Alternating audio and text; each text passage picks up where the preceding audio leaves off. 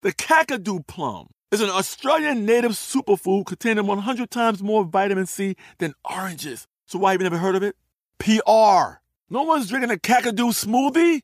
I'm JB Smoove, and that was a full episode of my new podcast, Straightforward, inspired by guaranteed straightforward pricing from AT&T Fiber. Get what you want without the complicated. AT&T Fiber, live like a gigillionaire. Available wherever you get your podcasts. Limited availability in select areas. Visit AT&T.com/hypergig for details. Imagine you're a fly on the wall at a dinner between the Mafia, the CIA, and the KGB.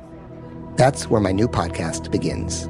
This is Neil Strauss, host of To Live and Die in LA, and I wanted to quickly tell you about an intense new series about a dangerous spy taught to seduce men for their secrets and sometimes their lives. From Tenderfoot TV, this is To Die For. To Die For is available now. Listen for free on the iHeartRadio app, Apple Podcasts, or wherever you get your podcasts. I'm Diosa. And I'm Mala. We are the creators of Locatora Radio, a radiophonic novela, which is a fancy way of saying a podcast. Welcome to Locatora Radio, Season 9. Love at first listen. We're older, we're wiser, and we're podcasting through a new decade of our lives. This season, we're falling in love with podcasting all over again. And getting to the heart of our stories. We're going places we've never gone before, and we're bringing you along with us. With new segments, correspondence, and a brand new sound. Season 9 is kicking off with an intimate interview with Grammy Award-winning singer-songwriter Natalia Lafourcade. What's giving you hope right now? Well, when I see what music does to people, it gives me a lot of hope. If you liked Locatora before, you're going to love Season 9. Subscribe to our show and you'll see why Locatora is your prima's favorite podcast. Listen to Locatora Radio as part of the My Cultura Podcast Network, available on the iHeartRadio app, Apple Podcasts, or wherever you get your podcasts. The Black Effect presents Family Therapy, and I'm your host, Elliot Connie. Jay is the woman in this dynamic who is currently co-parenting 2 young boys with her former partner, David. David, he is a leader. He just don't want to leave me. But how do you lead a woman? How do you lead in a relationship? Like, what's the blueprint? David, you just asked the most important question. Listen to Family Therapy on the Black Effect Podcast Network, iHeartRadio app, Apple Podcasts, or wherever you get your podcasts. I'm Tamika D. Mallory. And it's your boy, my son, the General. And we are your hosts of TMI. And catch us every Wednesday on the Black Effect Network, breaking down social and civil rights issues, pop culture, and politics in hopes of pushing our culture forward to make the world a better place for generations to come. Listen to TMI on the Black Effect Podcast Network, iHeartRadio app, Apple Podcasts, or wherever you get your podcasts. That's right. It's not exciting when guns go off. I mean, exciting is like an action movie. The definition of the word exciting. Not like the feeling of excitement. Gotcha. It's usually associated with good things. Right. Just like fantastic is now associated with feeling good or something being awesome. But actually fantastic. Well, actually, fantastic used to be used just to mean something that was hard to believe. Well, fantastic, made of fantasy. I think that's fantastic. It is kind of cool sometimes to dig into etymology. Yeah. Oh, wait. No, I guess I don't think it's fantastic because I find it easy to believe. I just think it's great. So I think that it's the new version of fantastic, but not the original version of fantastic. Thank you. Thank you for all the pedants out there like us. That was for you. That was for you. That was for you. That was for you. You fantastic people. So fantastic. In every way. Oh, now it's sarcastic. And new. Sarcastic, fantastic. Yeah, that's my spectacular. Sarcastic. If I ever do a circus show, it'll be sarcastic, fantastic. I feel like sarcastic, fantastic could be your autobiography. All right. It's so unbelievable.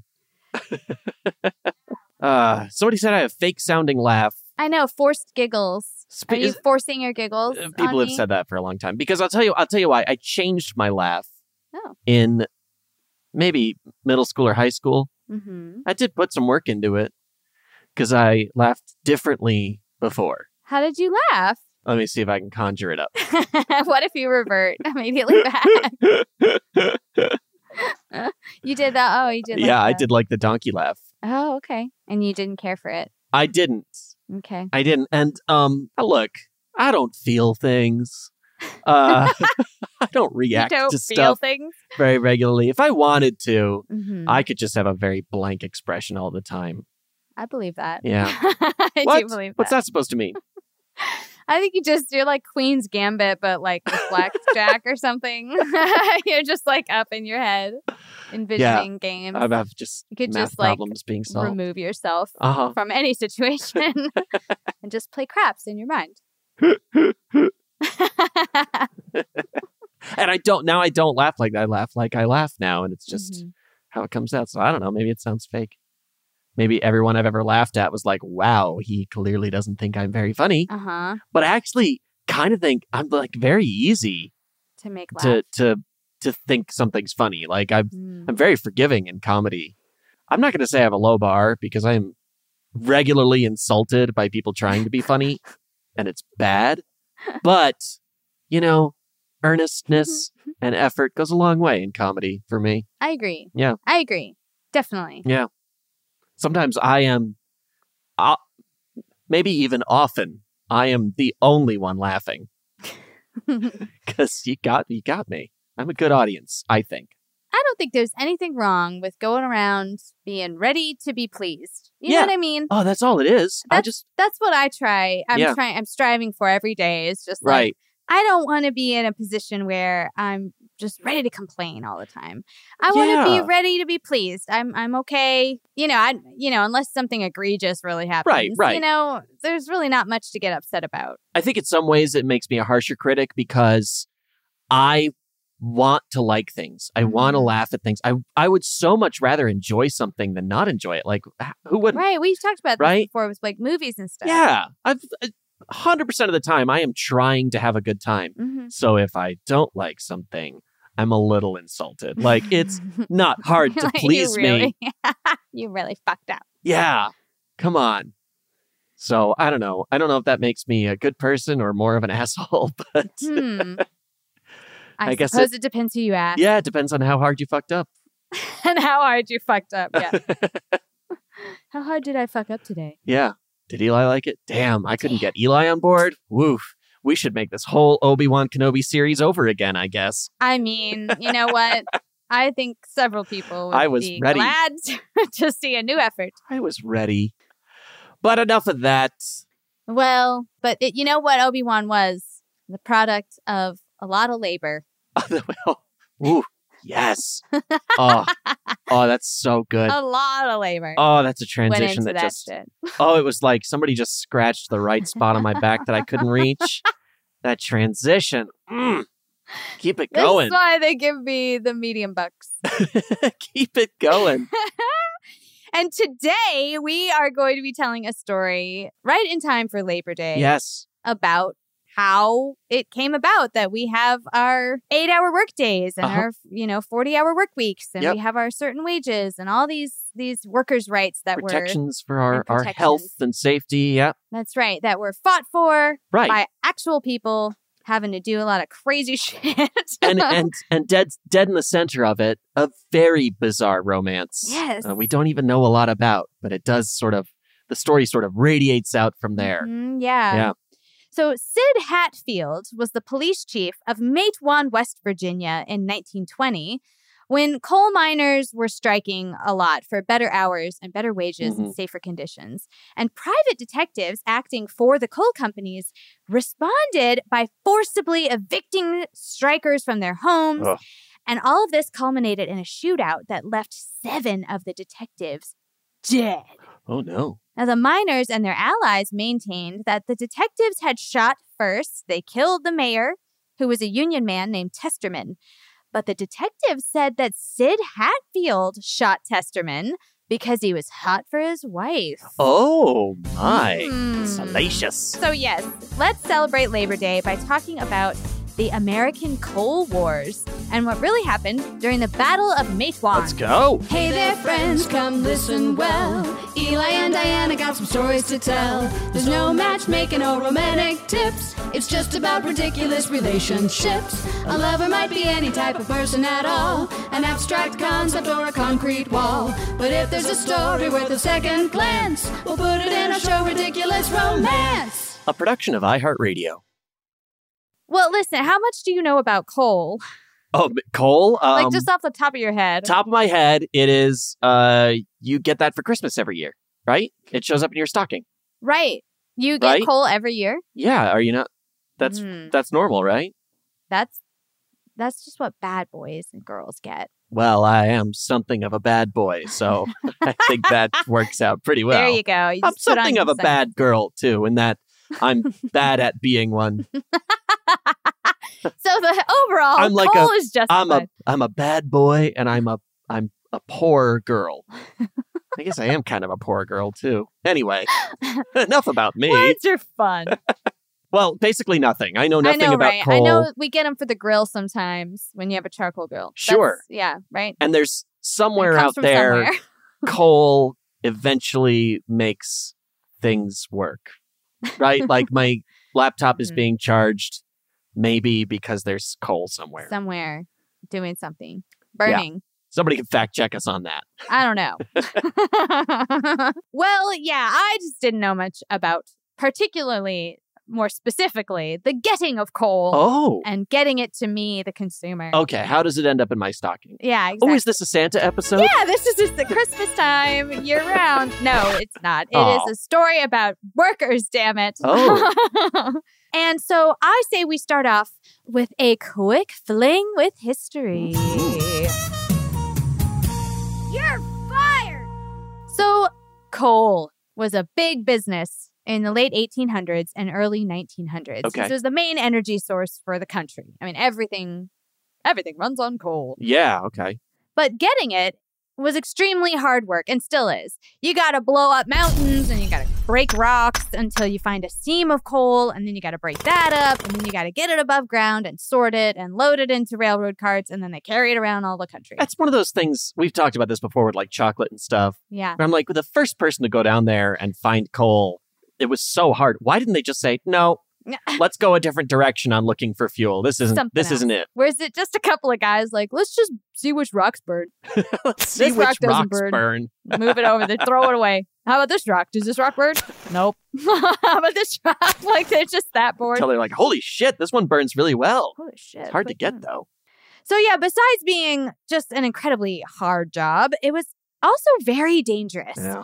Between 1880 and 1923, more than 70,000 coal miners died on the job. Jeez. They were crushed to death. Ugh. They were killed in gas explosions or by machinery. Yale University notes that many, many more workers died from occupational diseases from inhaling methane and coal dust for hours on end. And those are not included in the official death tally. So we're talking about probably hundreds of thousands of people dying to get us the coal. And the work sucked so bad that coal companies went around recruiting workers from all over. They would pay poor whites who were struggling in small towns in South and Eastern Europe to relocate. Wow. And they would also lure in Black people from former plantation areas, and they were looking to kind of get the fuck out after the collapse of Reconstruction led to a wave of white violence. Oh, wow, okay. So they were like, come, it's safe over here. Yes. Come work for me. Crushed by a mountain. Jeez. So by 1900, nearly 500,000 people labored in coal mines, mostly in Appalachia on the East Coast. But the reality of the coal camp was like pretty dismal, you can imagine. Most coal fields were located in small company towns, and this is where all the property was owned by the company, and they were also the main employer. Like the coal companies, steel mills, factories, etc. They would just own everything. These developed in the 1870s, with the companies then paying their workers not in dollars, but in company currency. This would be either vouchers or tokens or what they called coal scrip, or they would like give credit at the company stores. So it'd be like Monopoly money. It'd be like working for Amazon gift cards Ooh. at Amazon. right? It's like, instead of paying you a wage, you can just buy everything from us. Here's an Amazon gift card. Yeah. I'm sure they're thinking, don't say that too loud. I know, right? You just told Alexa. Now, the company would set everyone's wages. They would set their rents. They would set the price of goods. And they also managed the churches and the schools in town. Historian Linda Carlson wrote in an article called Company Towns in the Pacific Northwest that most people thought company towns had the right idea, right? It sounds like a decent plan. They provided, quote, a good quality of life, providing decent housing, good schools, and a morally uplifting society.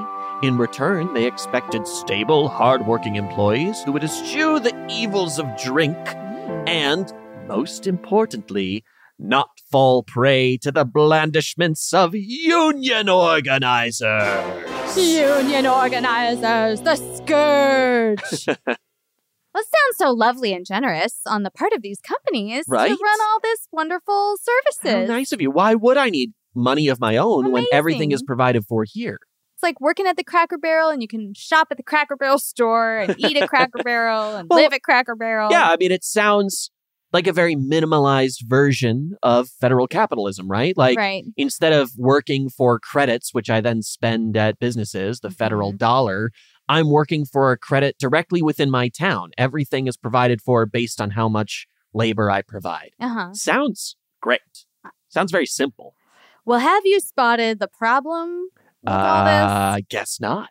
Because the companies would, set the wages, set the rent, set the prices of goods and food in the stores, and they owned all the land. So you're 100% beholden to the whims of the company in everything. And since you're not paid in real money, it's not like you could take your business elsewhere or, just the American dream of getting a deal on things. True. But surely the companies are in charge of my wages and the rent and everything. Sure. But I work for them. Surely they want to take good care of me, right? Oh, well. They're not going to screw me over. That's so sweet and fantastic of you to think. Because in 1893, there was this big economic panic. And it led this company called Pullman, located in Illinois, to decrease their workers' hours and wages because they had a decrease in demand. Okay. So they were decreasing supply. Okay. In perfect economic sense, right? Yeah, That's what you do. But they refused to simultaneously decrease the cost of living in their company town. So rent, food, and goods were just as expensive as before. This led to the Pullman strike of 1894. The town ended up being annexed to Chicago in 1898 because that's how bad it was. They were like, we're starving, they could not afford anything. Yeah. But this is a common problem that the companies would often pay poorly and then they would turn around and take their money right back for overpriced goods and services and squalid housing, not nice stuff. Okay. And they also restricted basic human rights like the freedom of speech, freedom of assembly, and freedom of movement that we value so highly. They also employed mine guards and company-paid sheriffs so that they kind of had a private force going on to police your behavior. And on top of all that, miners were paid by the ton. And the process of weighing the coal often resulted in conflicts, with the companies, of course, finding plenty of ways to short the workers. Like, you didn't quite get a ton, so not today, Junior. And most politicians, of course, sided with the wealthy company owners over the workers. So nobody is looking out for the little guy. So you're telling me that the people with all the money and power in this situation were not fairly treating the people without any money or power? Right. I don't buy it for a second. You don't buy it? I know. It seems very anti-American. Surely you could just go to your boss and say, hey, my housing is squalid. Could you maybe shell out a little of that extra cash you got lying around to kind of make my living conditions better? And they would say, oh, you're fired for asking. Yeah. So as a result of all this, the coal miners started to organize unions. The three big ones at the time were the United Mine Workers of America, the Progressive Miners Union, and the National Union of Mine Workers, which I would just get those confused so many times. Right? I'd be like, which place are we having a meeting tonight? The Mine Workers Union of Workers or the Workers Union of Mine Working Unioners? Right. I gotta be like, you think they unionize the unions? This is why teams have mascots, right? They should just be like, we're the Falcons, we're the Dodos, the Jags, and we're the Jaguars. Yeah. Now, together, these guys could band together and they could agree to stop working, which would cost the company untold profits. And then they would make their demands to come back to work. Usually it was just for like shorter hours because these people were working insane hours. Yep. They would ask for better wages so they could pay for their, lives. Housing and things and lives. They would ask for safer conditions because, people kept dying and getting horribly injured. They were like, hello, sir, can I please not get crushed to death at work today? Right. And the companies were like, well, that's not my problem. Sounds like a you problem. Yeah. Get down the mine. Or they'd say, you're fired for asking. I'll ask this other poor, desperate person who's more desperate than you are, and they'll come and do it. Right. And pretty soon, everyone is so desperate that they will work for practically nothing just to be given a scrap of bread and a tin roof over their head. And that's why you need the unions. But the companies, of course, did not take unionization lying down. They would bring in armed private detectives, essentially their own little private army, and they would beat up and intimidate union representatives until they forced them to leave town, or they would do the same to workers to keep them from joining. If the workers decided to strike, the detectives would come in and forcibly evict them and their families from their homes. They would cut off their credit at the company stores so these families couldn't get any food or clothing. See, the companies hoped that people watching their children starve would force the miners to come back to work under any conditions they had. Wholesome. The unions would try and counter that, supporting strikes by providing a small amount of money and little sacks of flour and things to keep the union workers from starving. But they weren't as well funded as the companies, obviously. Plenty of workers did starve. Yeah. And the constant clashes between the coal companies and their private armies against the workers and unions became known as the Coal Wars, which a journalist named Winthrop Lane likened to another civil war. Crazy to think about. Basically, another civil war being fought. Yeah. And I never heard about this know about in school. Right. They didn't cover this war. Yeah. So, all right, that is kind of the overall coal industry. But our story takes place in West Virginia, which is still coal country to this day.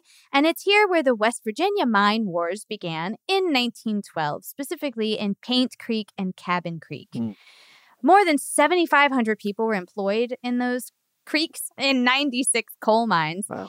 And half of those mines were unionized, but the union mines made slightly less per ton for coal than the non-union mines. This was just another way to de-incentivize joining a union. Gotcha. You got like a fraction of a penny less for your money, but it all adds up in the end. Right. Now, Cabin and Paint Creeks decided they would join forces and strike for higher pay and also for concessions like freedom of speech and assembly, ending compulsory trading at all company stores, and the blacklisting of fired workers. Okay. And they also wanted to be able to employ their own check weighmen who determined how much coal each miner had brought up at the end of the shift. Because remember, they were paid by the ton. And the companies were doing a lot of fuckery to make sure they weren't getting their full day's wage. Hold on there, fella. Now, before I weigh your coal, let me just do a quick repair on the scale here. Just gotta twist a little nut and, it looks like you didn't bring up any coal today, young man. But that's like a half a ton of coal right there. It. Oh, I don't see any myself. On with you. You don't want to get fired, do you? Bye-bye. So, yeah, they wanted their own guys to do the counting. Yeah. Or at least maybe do a double check of the counting or something. Something. Well, the companies immediately brought in private detectives from the Baldwin Felts Agency. This agency got its start by bringing in bad guys who robbed railroads. Jesse James shit. Okay. But by the 1890s, their main job was breaking strikes and bullying workers, and they were incredibly violent about it. In 1913, they would reinforce a railroad car called the Bull Moose Special with iron plating and machine guns, and they would drive through a miners' camp just shooting indiscriminately into tents, and they killed several people. In 1914, they attacked a tent colony of 1,200 striking miners and their families in Colorado, and they murdered 21 people, and this included women and children.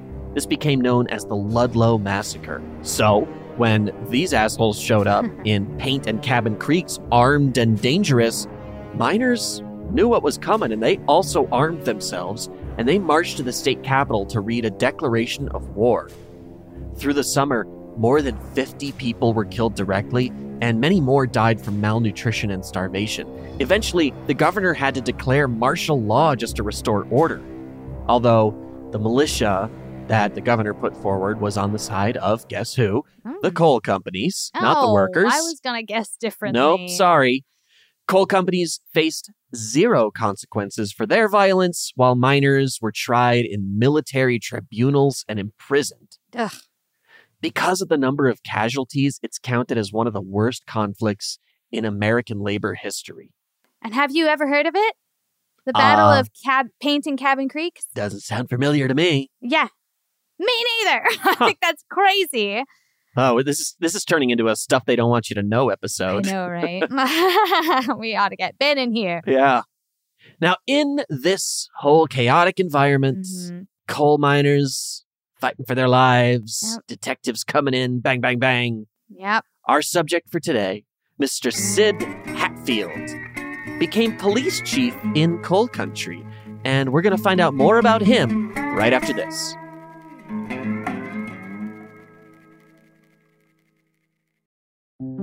This is Neil Strauss, host of the Tenderfoot TV true crime podcast, To Live and Die in LA. I'm here to tell you about the new podcast I've been undercover investigating for the last year and a half. It's called To Die For. Here's a clip. All these girls were sent out into the world and they were told, try to meet important men, try to attach yourself to important men. The voice you're hearing is a Russian model agent telling me about spies sent out to seduce men with political power. The war in Ukraine is also being fought by all these girls that are all over important cities. For the first time, a military-trained seduction spy reveals how the Russian government turned sex and love into a deadly weapon. If you want to kill your target, it's easy. You just seduce him, take him somewhere, start having sex, and then he's very vulnerable, so you can kill him easily. To Die For is available now. Listen for free on the iHeartRadio app, Apple Podcasts, or wherever you get your podcasts. Oh, hi, I'm Rachel Zoe, and I'm back for another season of my podcast, Climbing in Heels. You might know me from the Rachel Zoe Project, or perhaps from my work as a celebrity stylist. And guess what? I'm still just as fully obsessed with all things fashion, beauty, and business. My podcast, Climbing in Heels, is all about celebrating the stories of extraordinary women, and this season, we're taking things up a notch. I'll be talking to some incredible women across so many industries, from models and beauty industry stars to doctors, entrepreneurs, and TV personalities. Climbing in Heels is here to bring you a weekly dose of glamour, inspiration, and fun. Every week, listeners will be able to ask me any questions. I'm answering it all. My life is absolutely crazy with so much going on, and I'm so beyond excited to bring you along for the ride. Whether we're talking red carpet looks, current trends, or products I'm obsessed with, I'm here to be your fashion fairy godmother. Listen to Climbing in Heels every Friday on the iHeartRadio app, Apple Podcasts, or wherever you get your podcasts. I used to have so many men. How this beguiling woman in her 50s, she looked like $1 million, with zero qualifications, she had a Harvard plaque, tricks her way past a wall of lawyers and agents. She's got all of these Maseratis and Bentleys all in the driveway. Is it like a mansion? Yes, it's a mansion that this queen of the con uses to scam some of the biggest names in professional sports out of untold fortunes. About $6 million. Approximately $11 million. Nearly $10 million was all gone. Employing whatever means necessary to bleed her victims dry. She would probably have sex with one of her clients. Hide your money in your old rich man, because she is on the prowl. Listen to Queen of the Con, Season 5, The Athlete Whisperer, on the iHeartRadio app, Apple Podcasts, or wherever you get your podcasts. Danielle Moody here, host of the Woke AF Daily podcast. We've been with iHeart's Outspoken Network for a year, and what a year it has been. Every weekday, I navigate our rapidly changing world alongside our series of fabulous expert guests. As we head deeper into 2024 and yet another life-changing election cycle, Woke AF Daily is here to keep you sane and woke. Woke not just to the latest headlines, but also to the collective power we all have. Woke to the need to build community with those around us. Woke to how to avoid burnout, and woke to the ways we can all find joy in the madness. Make Woke AF Daily with Danielle Moody your podcast destination for 2024 election news and analysis. And tune in to hear the ways I am working to stay grounded amidst it all. Listen to Woke AF Daily Season 5 on the iHeartRadio app, Apple Podcasts, or wherever you get your podcasts. I'm Tamika D. Mallory. And it's your boy, my son, the General. And we are your hosts of TMI. New year, new name, new energy, but same old us. And catch us every Wednesday on the Black Effect Network, breaking down social and civil rights issues, pop culture, and politics, in hopes of pushing our culture forward to make the world a better place for generations to come. But that's not all. We will also have special guests to add their thoughts on the topics, as well as break down different political issues with local activists in their community. If you like to be informed and to expand your thoughts, listen to TMI on the Black Effect Podcast Network, iHeartRadio app, Apple Podcasts, or wherever you get your podcasts. That's right. And welcome back to the show. So, Sid Hatfield was born in Pike County, Kentucky in 1891 or 1893. You know, sometimes they don't write these things down. This happens so often in our episodes. We're like, they were born in either 1742 or 1867. Scholars aren't sure which. The records are not clear. I like this. He was born in 1891 or 1893, but we know for a goddamn fact he wasn't born in 1892. No chance in hell it was 1892, y'all. I know, I do think that's really strange. Now, he first worked on his family farm, and then he became a coal miner as a teenager, and then a blacksmith. So this guy is hard labor his whole life. Yeah. And he was called Smilin' Sid because he had a lot of gold caps on his teeth. Oh, I'd smile a lot too, I guess. I know, I got to show him off. I mean, if you're going to put gold in your teeth, yeah, you may as well. Get that little ding. I know, like Home Alone. Yeah. And apparently he also smiled a lot, I guess, in confrontation. Oh, okay. Because he was known as kind of a hard-living, hard-fighting kind of guy. Yeah. So it was a surprise to many respectable citizens when the mayor of Matewan, West Virginia, Cabell Cornelius Testerman, appointed Sid the police chief in 1919 when he was about 27 years old. Old Smiling Sid? Smiling Sid? Police chief? In charge around here? Well, that sounds crazy to me. Now, come on in and get you some pie. Oh, the South. But Testerman was a big supporter of the United Mine Workers of America, which is really unusual for a mayor. Yeah. And so he wanted a police chief who was also a union supporter. So Sid was his guy. Yeah. Sid is a big union guy, too. Now, also in the year 1919, according to Smithsonian Magazine, the United Mine Workers held a nationwide strike of 400,000 workers. And they succeeded in securing higher wages and better working conditions.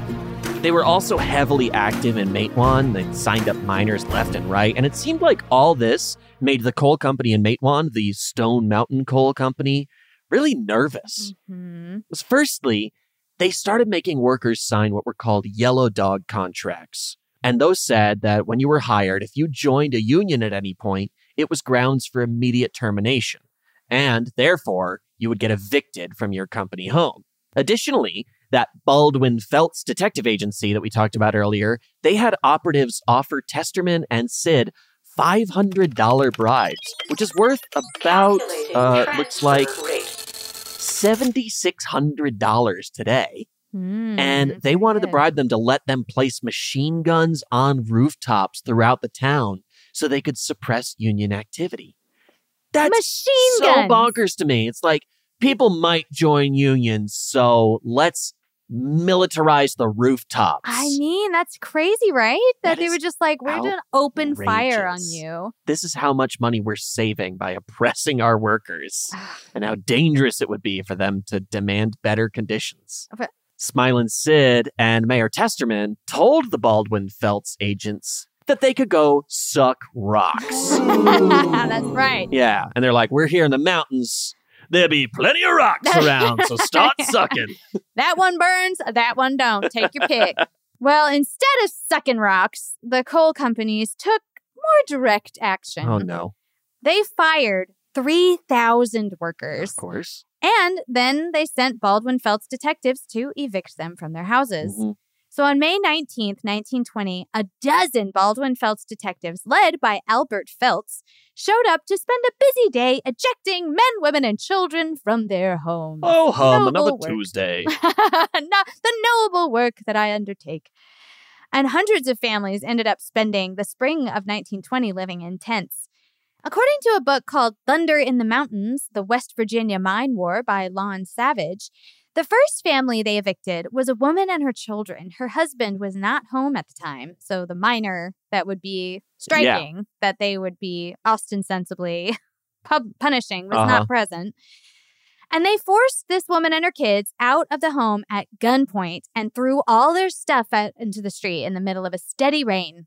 Wow. The National Park Service estimates that in the Paint and Cabin Creek evictions, Baldwin Felts agents destroyed $40,000 worth of personal property, including furniture. So it's pretty safe to assume that the miners here in Matewan got very similar treatment. All their stuff was thrown out, just real crazy, over-the-top actions to get them out of their homes. And so word started spreading around town about these evictions and quickly reached the ears of the police chief, Sid Hatfield. It's scary to me regularly whenever I think about this because it always feels so historical, like couldn't happen. But it happens all the time when you create a force of people, a little militia or military, and tell them, hey, you can treat those people however you want. I know, right? They turn into the most horrible monsters you can imagine. And it keeps happening. It always happens. Yeah. I mean, so many experiments have shown that we kind of, all of us have it in us. Right. It's just the circumstances we live in. Right. And whether or not, of course, you give into that impulse. But they have seen, I think that was the Stanford prison experiment, I think is most often cited. I wouldn't. I'm all good. Oh. I just smiled and my little gold tooth sparkled. How fantastic. How fantastic. Wait a minute. I know what that word really means. Earlier, you said I could let all kinds of things happen and just have a totally blank Wouldn't bat an eye. No emotion. I could do that if I chose to. Okay, but you But could I all the way wouldn't. through, so you would never. Yeah, I would never. Okay. I'm all good. I'm glad to hear that. I'm like a Godiva truffle, just sweet all the way through. So the Baldwin Felts detectives were heading off to the train station after a long day of evicting women and children from their homes in the rain. Gotta catch the 5 o'clock. But Sid and his deputy and several other miners intercepted these guys. And on the porch of the Chambers hardware store on Mate Street, they confronted the agents about all these evictions. Sid told Albert Felts that he had a warrant to arrest him. Albert replied that he actually had a warrant to arrest Sid. Now, unbeknownst to the detectives, there were a lot of miners in town that day that were collecting their bags of flour and their small stipends from the union, and most of these guys were armed. They were watching carefully out of windows and doors as Sid and Albert shoved each other's warrants in their faces. Now, Mayor Testerman showed up, ran out to the street and said, "Hold on now, Albert Felts. Now, I want to see the warrant that you have to arrest Sid." Felts hands him the warrant, and he takes a long look at it, and Mayor Testerman looks up and announced, quote, "Well, this is a bogus warrant." Immediately, gunshots rang out. Mayor Testerman was shot first, and he fell to the ground wounded. Detectives, deputies, and miners exchanged shots for a frantic 15 minutes. Albert's brother Lee Felts was killed. Firing indiscriminately, Albert took shelter in the Matewan post office, but Sid, like an avenging angel, busts in, finds him, probably calls him a yellow-bellied coward, and shoots him. When the shooting stopped, the townspeople came out of hiding to assess the damage. And it was significant. Mayor Testerman was dead, along with one miner who had been fired the day before for joining the union, and another unarmed bystander named Tot Tinsley. Not Tot Tinsley. Tot Tinsley, no! Damn, what a good name. That's such a good name. And a name. sad death. I know. Hats off to Tot. Yes. Pour one out for Tot Tinsley. Pour one out for Tot tonight. And 4 other townsfolk were wounded. But on the Baldwin Felts side, 7 detectives had died, including both Albert and Lee Felts. Now, this was huge for miners. This was the first time that the seemingly invincible bullies of the Baldwin Felts Agency had been beaten. And the gunfight became known as the Matewan Massacre, and Sid Hatfield became a legend and a hero to the Union miners. He even starred in a short film for United Mine Workers called Smilin' Sid, and he was photographed with other celebrated labor leaders, including Mary Harris, Mother Jones. Yes, that one. Jones. From the magazine. That's right. One of the people who was arrested after painting Cabin Creeks, actually. Oh, was Mother Jones? She got her military tribunal and went to jail for a little while. Yeah. I want to see this movie. Okay, I would totally watch this movie. I mean, it's got to be the old-timey silent film, right? Some piano music. Smilin' Sid, definitely, right? And he's like... He comes out, smiles, and the cards come up and say, "Hey there, detective, I ain't taking no guff from you." And the detective's like a big piece of shit looking guy. He's got like money coming out of his pockets. Yeah, and he's got a dumb look on his face. Beaver skin top hat. And then the title card comes up and he's like...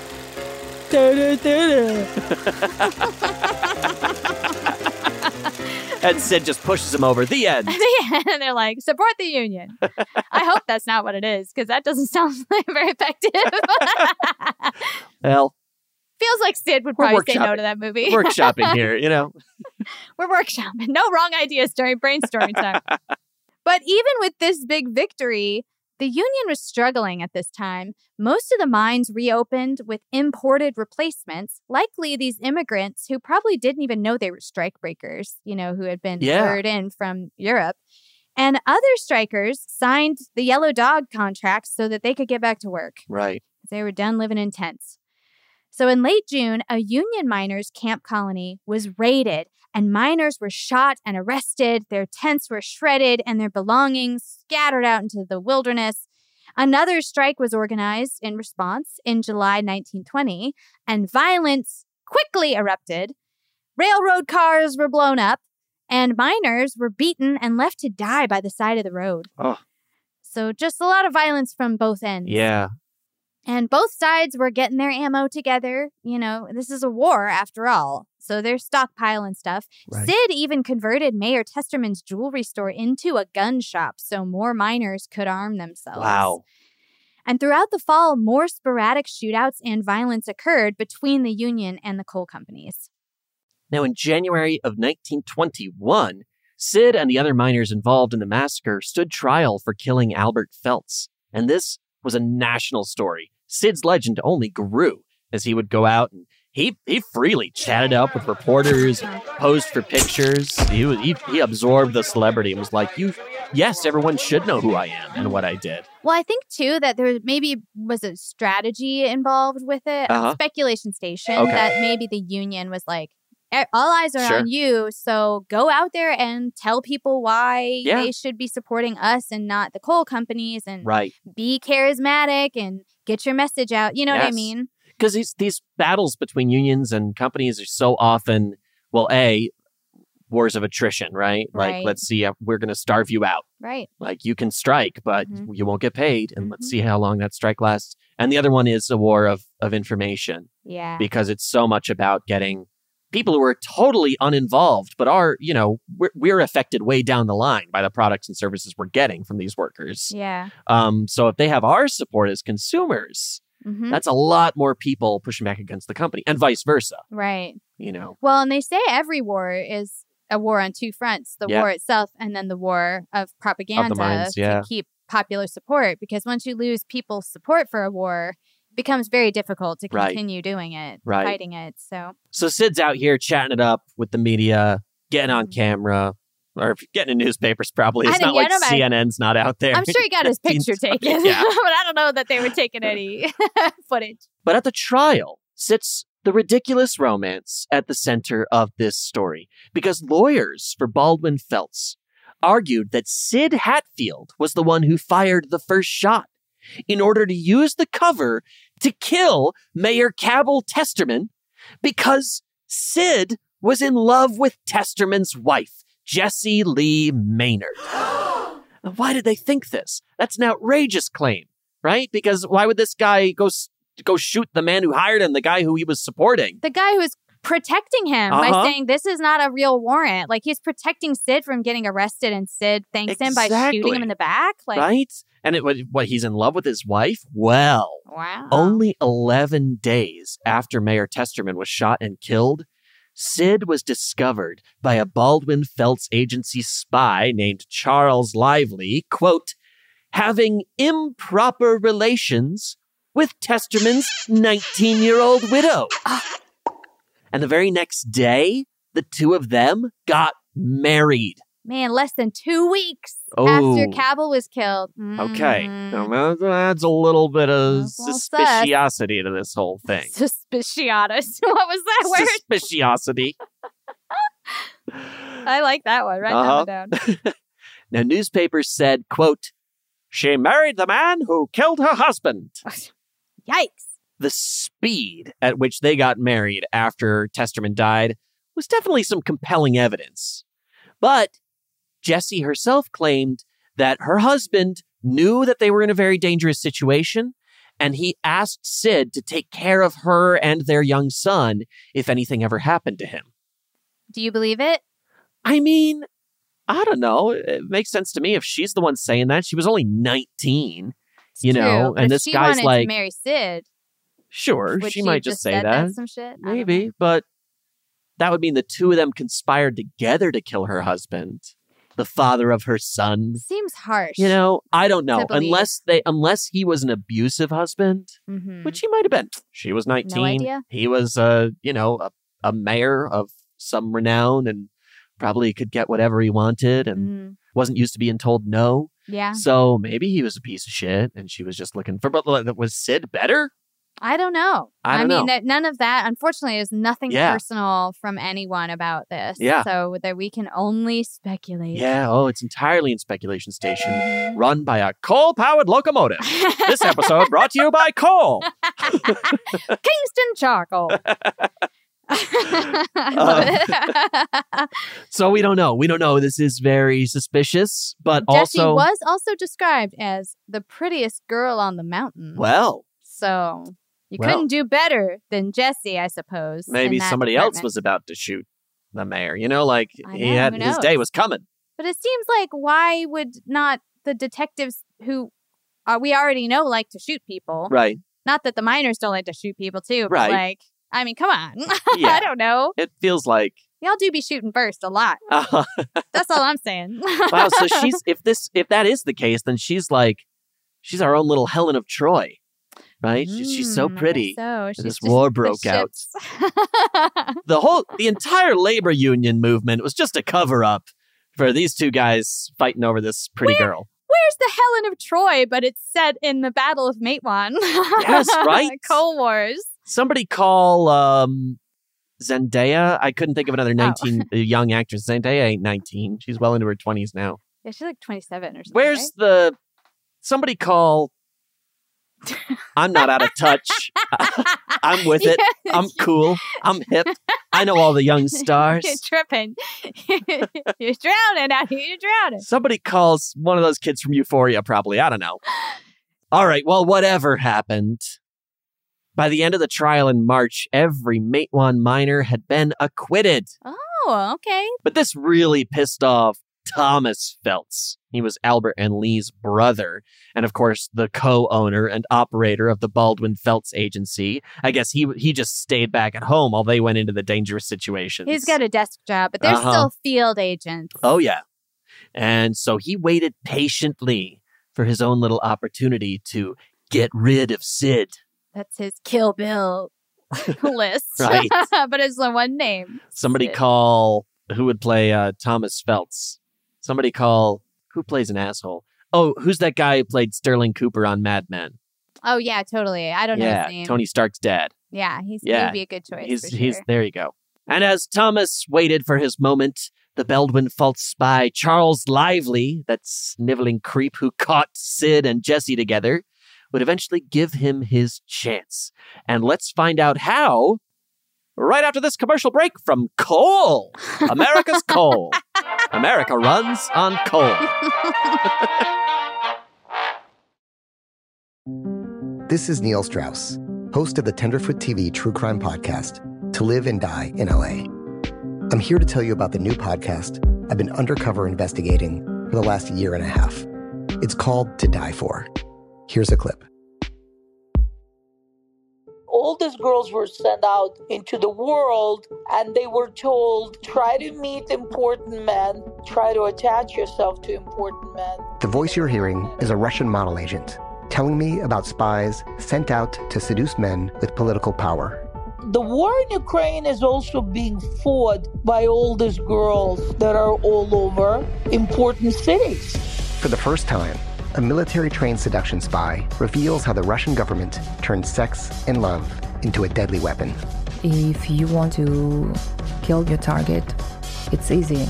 You just seduce him, take him somewhere, start having sex, and then he's very vulnerable, so you can kill him easily. To Die For is available now. Listen for free on the iHeartRadio app, Apple Podcasts, or wherever you get your podcasts. I'm Tamika D. Mallory. And it's your boy, my son, the General. And we are your hosts of TMI. New year, new name, new energy, but same old us. Oh, yeah. And catch us every Wednesday on the Black Effect Network, breaking down social and civil rights issues, pop culture, and politics in hopes of pushing our culture forward to make the world a better place for generations to come. But that's not all. We will also have special guests to add their thoughts on the topics, as well as break down different political issues with local activists in their community. If you like to be informed and to expand your thoughts, listen to TMI on the Black Effect Podcast Network, iHeartRadio app, Apple Podcasts, or wherever you get your podcasts. That's right. Danielle Moody here, host of the Woke AF Daily podcast. We've been with iHeart's Outspoken Network for a year, and what a year it has been. Every weekday, I navigate our rapidly changing world alongside our series of fabulous expert guests. As we head deeper into 2024 and yet another life-changing election cycle, Woke AF Daily is here to keep you sane and woke. Woke not just to the latest headlines, but also to the collective power we all have. Woke to the need to build community with those around us. Woke to how to avoid burnout, and woke to the ways we can all find joy in the madness. Make Woke AF Daily with Danielle Moody your podcast destination for 2024 election news and analysis. And tune in to hear the ways I am working to stay grounded amidst it all. Listen to Woke AF Daily Season 5 on the iHeartRadio app, Apple Podcasts, or wherever you get your podcasts. Oh, hi, I'm Rachel Zoe, and I'm back for another season of my podcast, Climbing in Heels. You might know me from the Rachel Zoe Project, or perhaps from my work as a celebrity stylist. And guess what? I'm still just as fully obsessed with all things fashion, beauty, and business. My podcast, Climbing in Heels, is all about celebrating the stories of extraordinary women, and this season, we're taking things up a notch. I'll be talking to some incredible women across so many industries, from models and beauty industry stars to doctors, entrepreneurs, and TV personalities. Climbing in Heels is here to bring you a weekly dose of glamour, inspiration, and fun. Every week, listeners will be able to ask me any questions. I'm answering it all. My life is absolutely crazy with so much going on, and I'm so beyond excited to bring you along for the ride. Whether we're talking red carpet looks, current trends, or products I'm obsessed with, I'm here to be your fashion fairy godmother. Listen to Climbing in Heels every Friday on the iHeartRadio app, Apple Podcasts, or wherever you get your podcasts. I used to have so many men. How this beguiling woman in her 50s, she looked like $1 million, with zero qualifications, she had a Harvard plaque, tricks her way past a wall of lawyers and agents. She's got all of these Maseratis and Bentleys all in the driveway. Is it like a mansion? Yes, it's a mansion that this queen of the con uses to scam some of the biggest names in professional sports out of untold fortunes. About $6 million. Approximately $11 million. Nearly $10 million was all gone. Employing whatever means necessary to bleed her victims dry. She would probably have sex with one of her clients. Hide your money in your old rich men because she is on the prowl. Listen to Queen of the Con, Season 5, The Athlete Whisperer, on the iHeartRadio app, Apple Podcasts, or wherever you get your podcasts. Hope everybody ran out and bought some coal during that yes. short break. Welcome back, my little coal lovers. I know, I'm like, we're supposed to be moving away from coal overall. This is a story about labor, not about coal. Right. Yes. The opinions expressed in this episode do not reflect our own opinions. About climate change. Necessarily. Now, in mid-May 1921, union workers launched a full-scale assault of non-union mines in what became known as the 3 Days Battle. Ooh. Martial law had to be declared to end the violence. A lot of martial law going around. Yeah. Miners, of course, were disproportionately arrested. And Charles Lively testified in secret that one night, Sid Hatfield, his deputy, Ed Chambers, and a number of other union miners were hanging out, and Lively persuaded them to shoot up a non-union coal tipple in Mohawk, West Virginia. Ooh. Coal tipples are what they use to load coal into railroad cars. Okay. So it would have been full of coal, and they would blow it up so that the coal couldn't be sold. Wow. Now, when the union miners arrived to blow up this coal tipple, the mine guards were ready for them with machine guns and bloodhounds. So I'm not sure if they ever actually got to blow up this coal tipple or not. They had gotten a nice heads up from Charles Lively. Now, with this testimony from Charles, Thomas Phelps was able to bring a charge of conspiracy against Sid Hatfield and Ed Chambers. So Sid would have to go to trial. And he knew that the Baldwin Felts Agency was out for his blood, and that going out, just out in the open somewhere, was not safe for him. Yeah. So Sid reached out to the sheriff of McDowell County, where the trial would take place. And this was a distant relative of his named Bill Hatfield. Okay. And Bill's like, no problem. I got the whole sheriff's office just gonna have your backs. We'll all be at red alert, ready for anything and everything. And we've got you, brother. But according to Howard Lee's book, Bloodletting in Appalachia, the day before the trial, Bill took himself out of town for some self-care at the Craig Healing Springs Resort.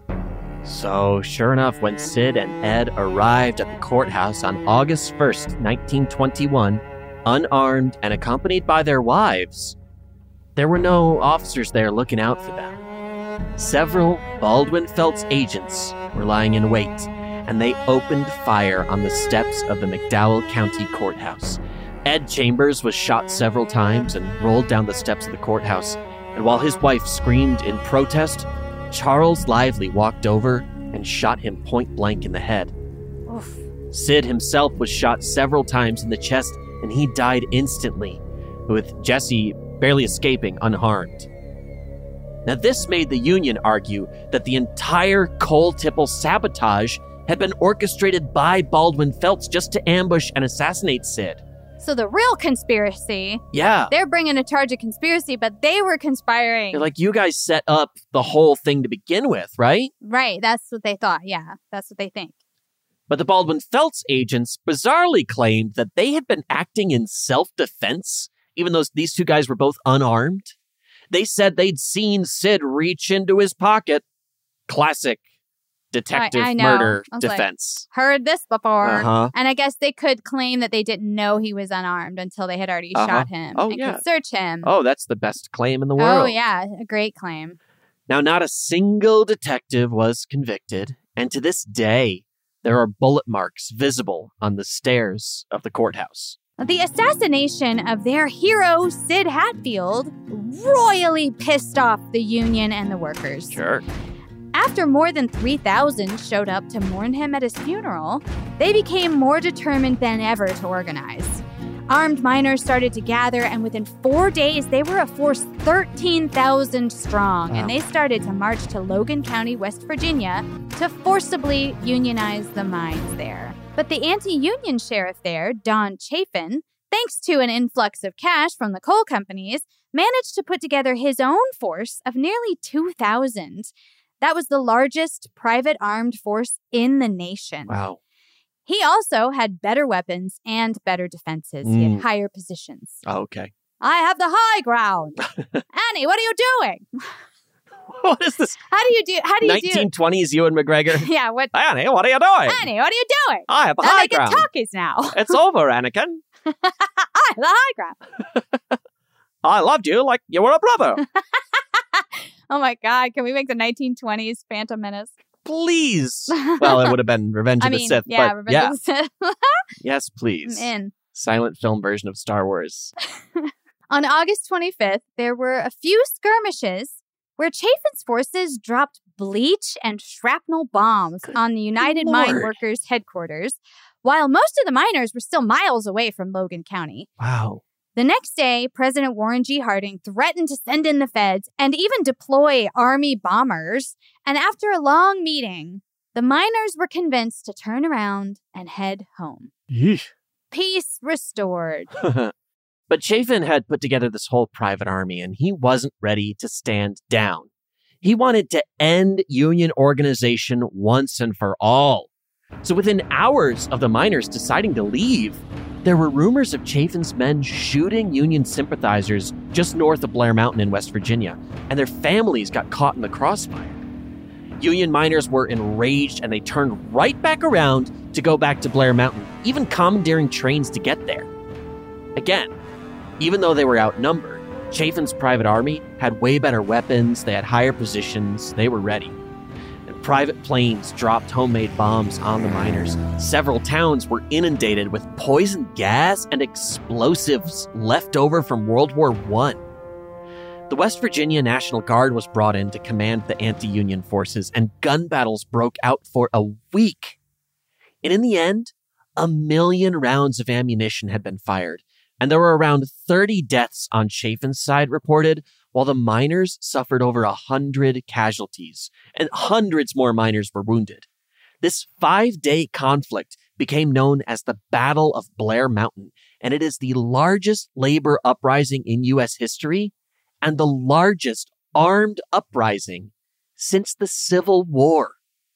Can you imagine, though, like, your employers, like I work at Panera, right? And Panera Bread is using weapons of war against me not a that sponsor. were just used. Uh-huh. What'd you say? I said not a sponsor. Not a sponsor, yeah. Sorry, Panera. Just picked a name out of I know. I would love some Panera after this. We love this. Panera. Panera. Please don't bomb us. Bread bowls, not bombs. Yes. Drop bread, not bombs. Drop bread, not I always say. Love from Panera.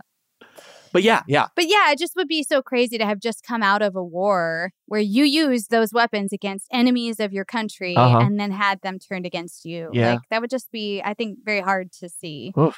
Well, finally, the feds stepped in on September 2nd. And because many of the miners were veterans, they fought in World War I, they were not willing to shoot U.S. troops. Wow. So they started to leave Logan County the next day. A lot of them hid their weapons in the woods. And 985 miners were indicted for murder, conspiracy to commit murder, accessory to murder, and treason against the state of West Virginia. Wow. Some were acquitted by sympathetic juries, but most were imprisoned for years. Now, this looked like a huge victory for the coal industry owners and management, right? Like, they won. Oh, yeah. All these miners are in trouble. We did it, boys. That's right. We protected all of our money. Good use of poison gas, fellows. So yeah, they won. They're in jail. And after the battle, union membership plummeted from 50,000 miners to 10,000 miners. Wow. So the coal companies are like really patting themselves on the back here. But their victory did not last long. because this battle also raised national awareness about the appalling and dangerous conditions that these workers were laboring under. Right. And it led to important changes in union tactics as well. Yeah. The unions maybe said, put down the gun, pick up the lobbying pencil. Wow, you should really go out and start organizing. I know, right? So everyone is like, be out ooh, thrilling. I'm stirred by your speech. Right. But yeah, it was kind of like the first time in the Cold Wars that the government was openly acknowledging that miners had the right to organize, and they also had the right to survive their workday. Wow. Which is a crazy thing to say out loud. Yeah. But yeah, at one point, that was not a right you had. Yeah. People felt that if you had a dangerous job, sucked to be you. So eventually, the unions had a much larger victory when the 1933 National Industrial Recovery Act was passed that protected collective bargaining rights for workers, which they immediately used to secure better wages and hours and safer conditions and all of that good stuff that they had been fighting for. And with less strike-breaking work coming in, the Baldwin-Felts Agency was dissolved in 1937. Bye. But hey, whatever happened to old Jesse Lee Maynard, or should I say young Jesse Lee Maynard? Very young Jesse Lee Maynard. Well, just about a half a year after Sid was killed, she accepted a third marriage proposal. Again, prettiest girl in town. Prettiest girl on the mountain, even. This time, it was from Sylvester Petrie, a state trooper. And within 18 months, at only 20 years old, Jesse had been married 3 times and widowed twice. Jeez. So, of course, newspapers had a field day with the gun widow who first married the man who killed her husband. And then after he himself was killed by gun violence, she went out and married one of the law and order types who would probably have shot Sid himself if he'd been there. So, it was a big story. Yeah, they were like, she killed the guy who killed her husband and then married a guy who would have killed her husband if he'd been there to do it, but he would have. He wasn't, but it would. Pick a side, Jesse. For real. But these two were only married for a year before Sylvester passed away at the end of 1922. And the Mingo County records show that Jesse got the hell out of West Virginia and she married a 4th and final time to some guy named W.R. Jennings in Ohio in 1928. And, you know, hopefully just settled down and was like, okay, I'm done with my husband's dying. Let's see if this one lasts a while. Yeah. I mean, I can't decide if, like, after Sylvester died, people were like, girl, what is going on? Right. Speculation Station, why do Jesse's husbands keep dying? I mean, well. Maybe, Speculation Station. Maybe she organized the entire labor movement just to take out her first couple of husbands. That's what she did. That's probably it. She was working with Baldwin-Felts the entire time. Yep. As like an inside job. Giving him all the goods. You hear me, Jimmy Hoffa? That's what happened. Built on a lie. Some horny 19-year-old. Right. Just wanted to switch boys. More than likely, he just had a dangerous job. And yeah, it's probably not died. It's probably, this Speculation Station's had some, our trains aren't running right now. They're very late. We've had a coal shortage. All the union workers are on strike. So the trains aren't running. Coal. Yeah. We got nothing. Now, I don't know about you, but I was definitely like, what in the world was up with these coal companies and Baldwin-Felts detectives just being like, I will happily shoot this guy in the face. Right. Like, I just don't get that right, impulse. Right. Now, historian Rebecca Bailey in Smithsonian Magazine was like pressing for a little nuance. Okay. And she points out that the Baldwin-Felts agents and the other anti-union folks really truly believed that they were putting down a sincere threat of Bolshevik communism. Okay. Because, of course, the Russian Revolution had just happened. Sure. Communism was gaining a lot of popularity for a number of years after that amongst the workers. Mm-hmm. And that did lead to a lot of destabilization with the systems. That was the point of the revolution, of course. Okay. Things got messy and uncomfortable. And so there were a lot of people who were very, very, very, very, very worried about communism in 1920. And they were like, any sign of it is too many signs. And they were like, there's 2 possibilities here. Either we give you terrible wages, overcharge you for your rents, and give you working conditions that you die in, or communism. The choice is clear, folks. The choice is clear. Come on. People suffer under communism. Yeah, but not under us. I know, right?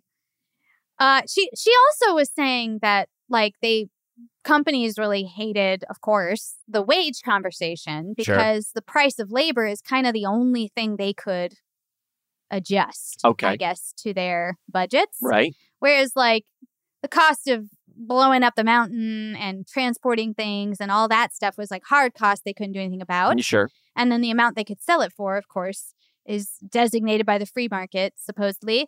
And so that was, like, kind of the one thing they could manipulate, which is not a strong argument for them. It's just their thought process. How am I supposed to make $1 million if all my workers have enough food to feed themselves? If I let you have a fair share of your product, I might only have to have $750,000. A paltry sum. Paltry, I say. How's a man supposed to live on that? She also asserted that the miners would most often instigate violence. Okay. Because she said most outsiders gave them the moral high ground. Oh, sure, yeah. No matter what happened. Right, Because they were the workers, I suppose. And so it was like it seems like a David and Goliath story. So you always side with David even if he threw the first stone or whatever. But in the Smithsonian Magazine, a former West Virginia coal miner and a member of the local United Mine Workers chapter there, Terry Steele, really pushes back on that. He says the narrative that most people heard were that mountain people and mine workers were inherently violent and unreasonable, perpetually drunk, and incapable of solving any problem without a gun. So most people, that's what they thought about the miners. So Terry says that locals knew good and well. The local wisdom was, quote, if you got a mule killed in the mines and you were in charge, you could lose your job over it. If you got a man killed, he could be replaced. Oh. And in conditions like that, he argues, what other option do you have but revolt? All right. Fair. And I kind of feel that. Yeah. I kind of feel it's interesting. Yeah. And he was pointing out, too, that I guess, I suppose the mine that he was working at had declared bankruptcy. So he was losing his health insurance and his retirement plan. So he's like, everything is still company store to me. Right. I mean, to me, it's no different. And a lot of things that we had fought for in 1920, we're still asking for now because of the decline in union power over the last decades, many decades. So. But I'm thinking about those Starbucks that are unionizing. And I'm like, well, they shouldn't be getting fired, but at least they're not getting fired upon with machine guns. Yeah, not yet. Not yet, I know, but I mean that's the history of this was 100 years ago. Yeah, in this country, it was a very violent fight for the rights that we enjoy today, and we don't even enjoy them. Now we're like, we want a 4-day work week now. Well, but I mean, just to get to where we are today, which exactly. is still a lot of oppressive labor and low wages and things like that too. I mean, again, you don't have to. You don't need me to tell you the comparison between, how wages have grown versus how companies have profited over the last, X number of decades is not proportionate. No, and the cost of living and all that. Yeah. It's tough. Very crazy. There's always further to go. Yeah. Very true. And it's rarely out of, this fabricated notion of like people are lazy and, and don't want to. Who wants to work? My God. Not do many anything of us. but work, but we want to do something, people don't want to just sit around on their butts all day. Like, ugh, that's definitely what I think. They'll be innovative and they'll be creative and they'll be productive. But the problem is they won't take out the trash and scrub the toilet and clean the shit out of the car and stuff like all those jobs that no one would do for free. And which should be highly financially rewarded because they're the grossest, nastiest jobs that nobody wants. Right. Which I know we have. To me, that just real quick, that makes the most sense. It's like the worst job that no one would want should get a lot of the money. You know? I don't know. I thought that I think that I do have a bit more of an education on the labor history, because in my school, we were just very alternative that way. We didn't, we talked about this sort of thing, but I didn't know about this and how many people died, literally fully died. Yeah. I remember hearing a very high-ranking union officer on a film set once on the cell phone, and he just walked past me, and all I heard him say was, "I will personally go dig up Jimmy Hoffa himself and get him down here to blah, blah." Then he kind of walked away and I didn't hear the rest. I was like, man, union fights are awesome. She's like, you know where Jimmy Hoffa is? Right. Everyone's been asking, literally, for years. Amazing. Speaking of, we've already finished telling this story, so we're not getting paid for all this banter. Oh, shit. Yeah. So we're going to strike for the end of this episode. Until we record the next one. Yeah. How's that sound? I'm striking. I'm striking to get us the hell out of here. Strike it. Final thoughts? Final thoughts is I just hope that you enjoyed this story. I really loved looking into it. It was so fascinating to me to learn about the Coal Wars and all this crazy shit that we never get told, and the true blood that was spilled to get us the working conditions that we have now. Yep. And hopefully we won't have to spill any more blood to get even better working conditions. Yeah. So we can all get our beautiful, beautiful coal. America's coal. America, the little nuggets of happiness. Yeah. That come in your stocking if you're good. Yeah. Oh, I get coal. Well, thank you so much for tuning in today. I hope you enjoyed this story too. Send us an email and we'll shoot you back a little lump of coal. You can find us at ridiculromance@gmail.com. Right, or on Twitter and Instagram, I'm at Dynamite Boom. And I'm at Oh Great, It's Eli. And the show is at Ridic Romance. Thanks again for tuning in, everyone, and we will catch y'all in the next one. Love you. Bye. Bye. So long, friends, it's time to go. Thanks for listening to our show. Tell your friends, neighbors, uncles, and aunts to listen to our show, Ridiculous Romance. Imagine you're a fly on the wall at a dinner between the Mafia, the CIA, and the KGB. That's where my new podcast begins. This is Neil Strauss, host of To Live and Die in LA, and I wanted to quickly tell you about an intense new series about a dangerous spy taught to seduce men for their secrets and sometimes their lives. From Tenderfoot TV, this is To Die For.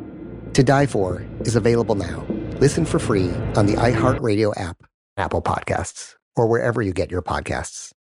I'm Diosa. And I'm Mala. We're the creators of Locatora Radio, a radiophonic novela, which is a fancy way of saying a podcast. Welcome to Locatora Radio Season 9. Love at First Listen. This season, we're falling in love with podcasting all over again. With new segments, correspondence, and a new sound. Listen to Locatora Radio as part of the My Cultura Podcast Network, available on the iHeartRadio app, Apple Podcasts, or wherever you get your podcasts. Danielle Moody here, host of the Woke AF Daily podcast. We've been with iHeart for a year, and what a year it has been. As we head deeper into 2024 and yet another life-changing election cycle, Woke AF Daily is here to keep you sane and woke. Make Woke AF Daily your podcast destination for 2024 election news and analysis. Listen to Woke AF Daily Season 5 on the iHeartRadio app, Apple Podcasts, or wherever you get your podcasts.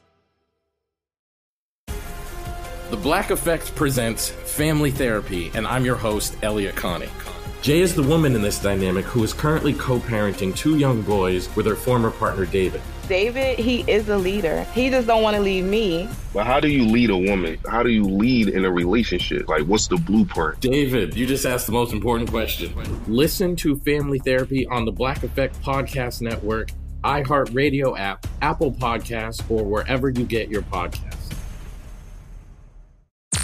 I'm Tamika D. Mallory. And it's your boy, my son, the General. And we are your hosts of TMI. And catch us every Wednesday on the Black Effect Network, breaking down social and civil rights issues, pop culture, and politics in hopes of pushing our culture forward to make the world a better place for generations to come. Listen to TMI on the Black Effect Podcast Network, iHeartRadio app, Apple Podcasts, or wherever you get your podcasts. That's right.